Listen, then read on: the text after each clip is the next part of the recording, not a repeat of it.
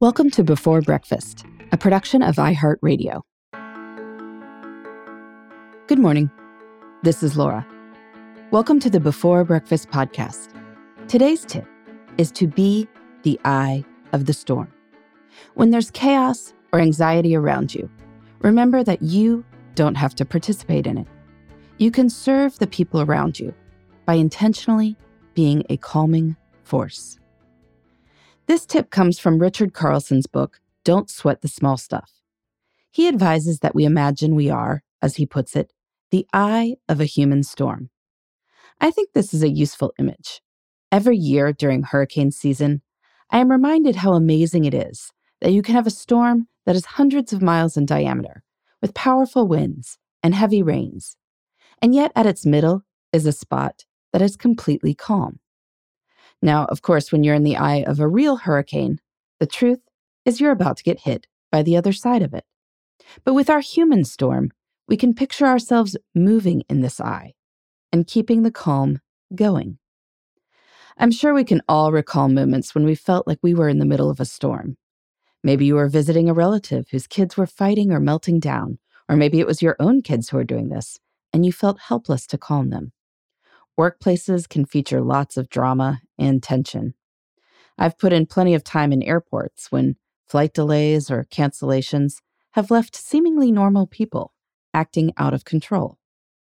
Lately, the world has felt like it is all storm. Hospitals lack supplies. Grocery stores lack toilet paper or, unexpectedly, yeast. Jobless numbers have soared by unprecedented amounts.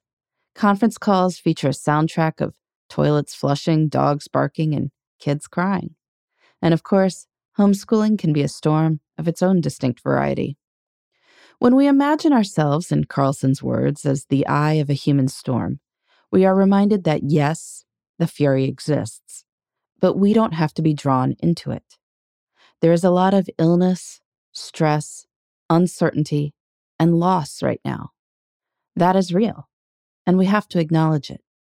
But we don't have to let the stressful situation define every moment.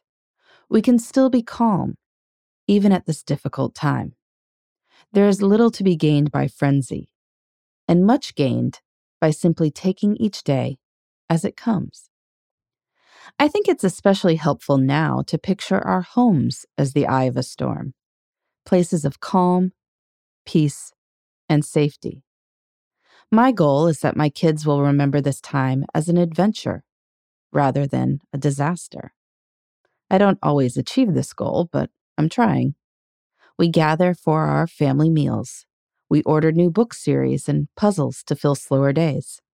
I let my 4 school-aged children play multi-hour group Minecraft sessions, which I am betting will be their top memory of this time. Can you picture yourself in your home as the eye of a human storm? When nothing is actually wrong in your immediate world at the moment, it can be helpful to notice this, to see that the kids are still sleeping peacefully, and you can have that brilliant morning cup of coffee. The winds may be howling, but not for you, not right now. In the meantime, this is Laura.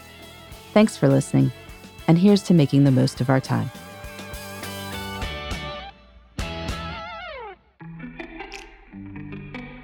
Hey everybody, I'd love to hear from you. You can send me your tips, your questions, or anything else. Just connect with me on Twitter, Facebook, and Instagram at Before Breakfast Pod.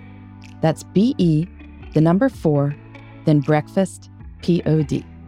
You can also shoot me an email at beforebreakfastpodcast@iheartmedia.com. That Before Breakfast is spelled out with all the letters. Thanks so much. I look forward to staying in touch.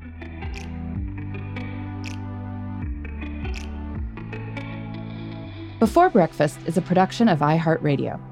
For more podcasts from iHeartRadio, visit the iHeartRadio app, Apple Podcasts, or wherever you listen to your favorite shows.